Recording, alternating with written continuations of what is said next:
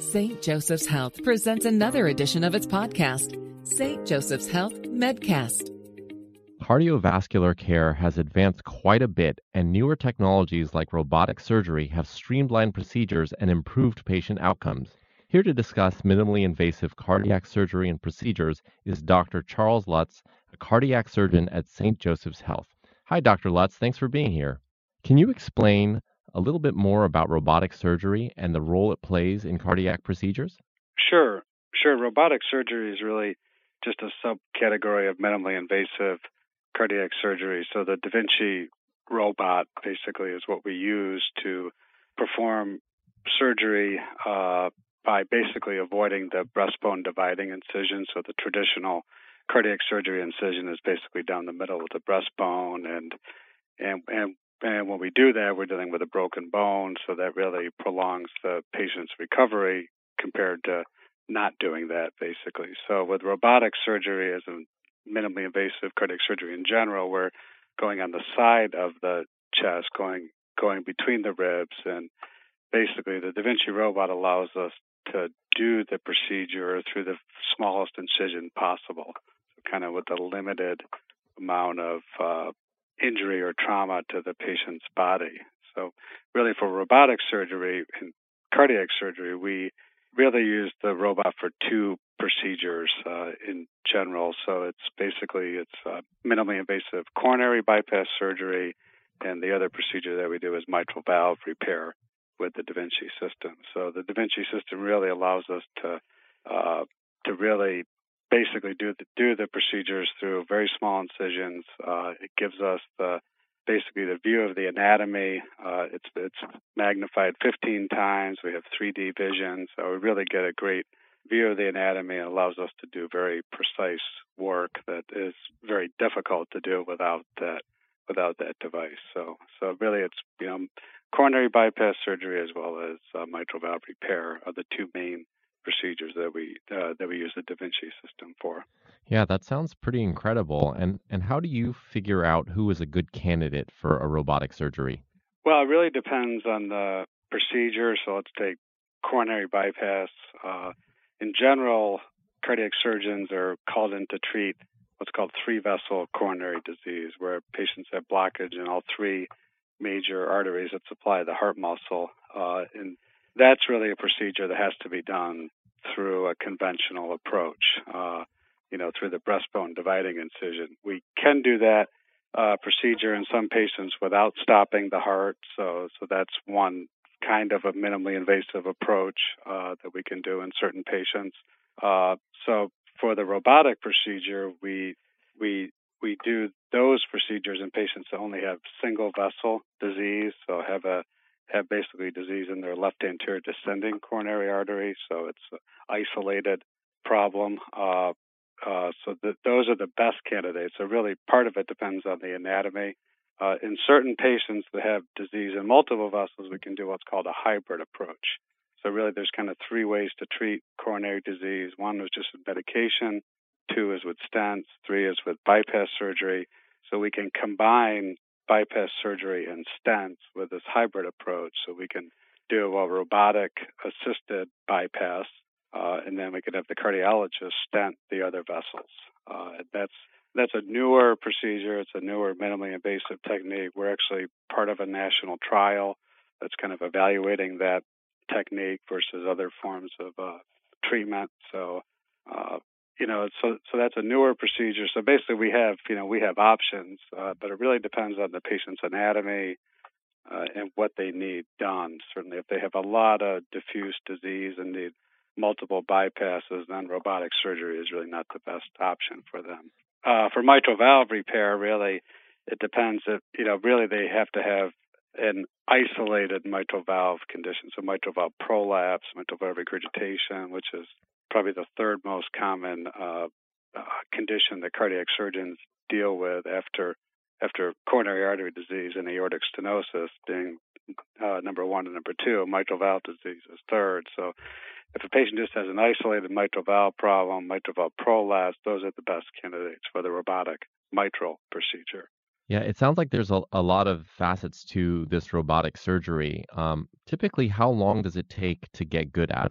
Well, we've been really, it's not really a new procedure for us, as we've been performing robotic surgery since 2004. So really, it sounds new, but it's really not that new for us. We're fortunate we have two cardiac surgeons, myself and Dr. Zoe at St. Joe's, that perform robotic surgery. So that's pretty unusual in the cardiac surgery field to have two surgeons, and all the surgeons at St. Joe's perform minimally invasive surgery, which is basically we can apply minimally invasive approaches to more patients. Robotic surgery is a little bit more narrowly focused, depending on what we're doing. Let's talk about the evolution of catheterization versus open chest and why that's important to us. For patients, we're talking about patients with coronary disease. In general, all those patients need, basic medical treatment. So that's kind of the foundation, no matter what you have done in terms of a procedure. So basically, those are the, in terms of medication, there's kind of three big ones: aspirin, beta blocker, medications, and then the statin medications, the cholesterol ones, as well as risk factor modification, stopping smoking, exercising. So those are all key for everybody. And then, so stenting versus bypass surgery. In general, if you only have one or two diseased vessels, in general, that's a situation that's probably better treated by stents, because it's hard to beat. Certainly hard to beat the lack of invasiveness of a stent. I mean, it's a catheter-based procedure. There's no incision, and certainly if the lesions are focal and discrete, then that's usually the best situation for stenting to be successful. Certainly if there's more disease that involves all three major arteries, or what's called the left main coronary, which is the start of the left coronary artery, in general, significant disease with that pattern is better treated by bypass surgery. But there's obviously a lot of individual patient factors and things that go into deciding what's best for each patient. So I think the key, and certainly in all the guidelines and what we try to practice here, is to use what's called the heart team approach, where you have a cardiologist, a cardiac surgeon that basically consult on the patient. Certainly, if a patient has the pattern of disease that's better with bypass surgery, then we try to get multiple opinions, basically, and a team approach to decide what the best treatment is for each patient. Yeah, the team approach definitely sounds like the best. So can we talk a little bit about the transcatheter aortic valve replacement procedure? Sure. Yeah, TAVR is also known as transcatheter aortic valve replacement. That's certainly been a revolution in aortic valve surgery. There's no doubt about it. Basically, is in this country and in Europe, about half the aortic valves placed are done via transcatheter approach, or via TAVR.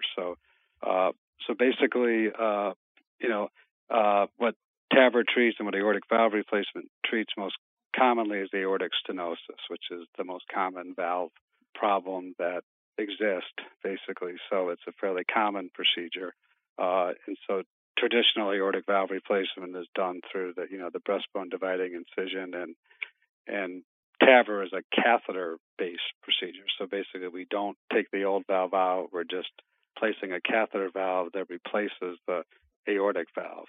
And it's kind of amazing that it works, but it works actually fairly well. So it was first tested in a higher risk group of patients, so patients with a higher risk of complications and dying basically after cardiac surgery, and it was found to be pretty much equivalent to surgery in that group of patients. So it was approved several years ago for that indication. It's since been approved for what's called the intermediate risk group of patients, so patients that have a risk of death is kind of in that middle group. So it is an option.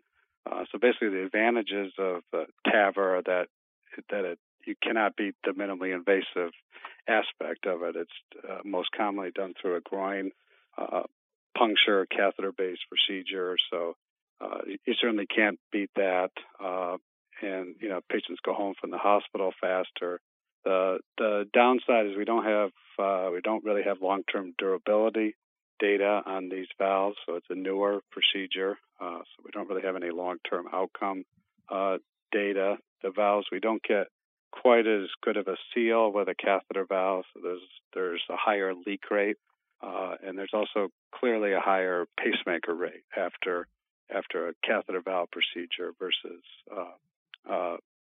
versus a standard aortic valve replacement. So that's and the big group is the group that is currently being tested, and we were part of a major trial that those two treatment options is the low risk group of patients. So patients at low risk of complications or death after heart surgery, comparing in that group of patients what's called surgical aortic valve replacement versus transcatheter aortic valve replacement. So that we don't know what the results are going to be like in that group of patients yet, because those trials haven't been published yet, or they've just been completed, but the data hasn't really been accumulated in all those studies yet. So that it definitely has a place in generally older patients that are higher risk for surgery, that have other complicating factors that make traditional surgery higher risk. Catheter valve is probably the better option for those patients. But again, it's really a heart team approach that's key. So we have a group of cardiologists and cardiac surgeons that evaluate each patient, and then we discuss every patient that basically gets a catheter valve at a conference and decide kind of what the best treatment option is for each patient, because there's certainly a lot of patients where surgery is better, and there's a lot of patients where a catheter valve is the better option. So. Yeah, with so many different options, it seems like that team approach is really the best way to go. So I just want to say thank you so much for your time. And for more information, please visit everybeatmatterssjh.org. That's everybeatmatterssjh.org. This is St. Joseph's Health Medcast from St. Joseph's Health. I'm Prakash Chandran. Thanks so much for listening.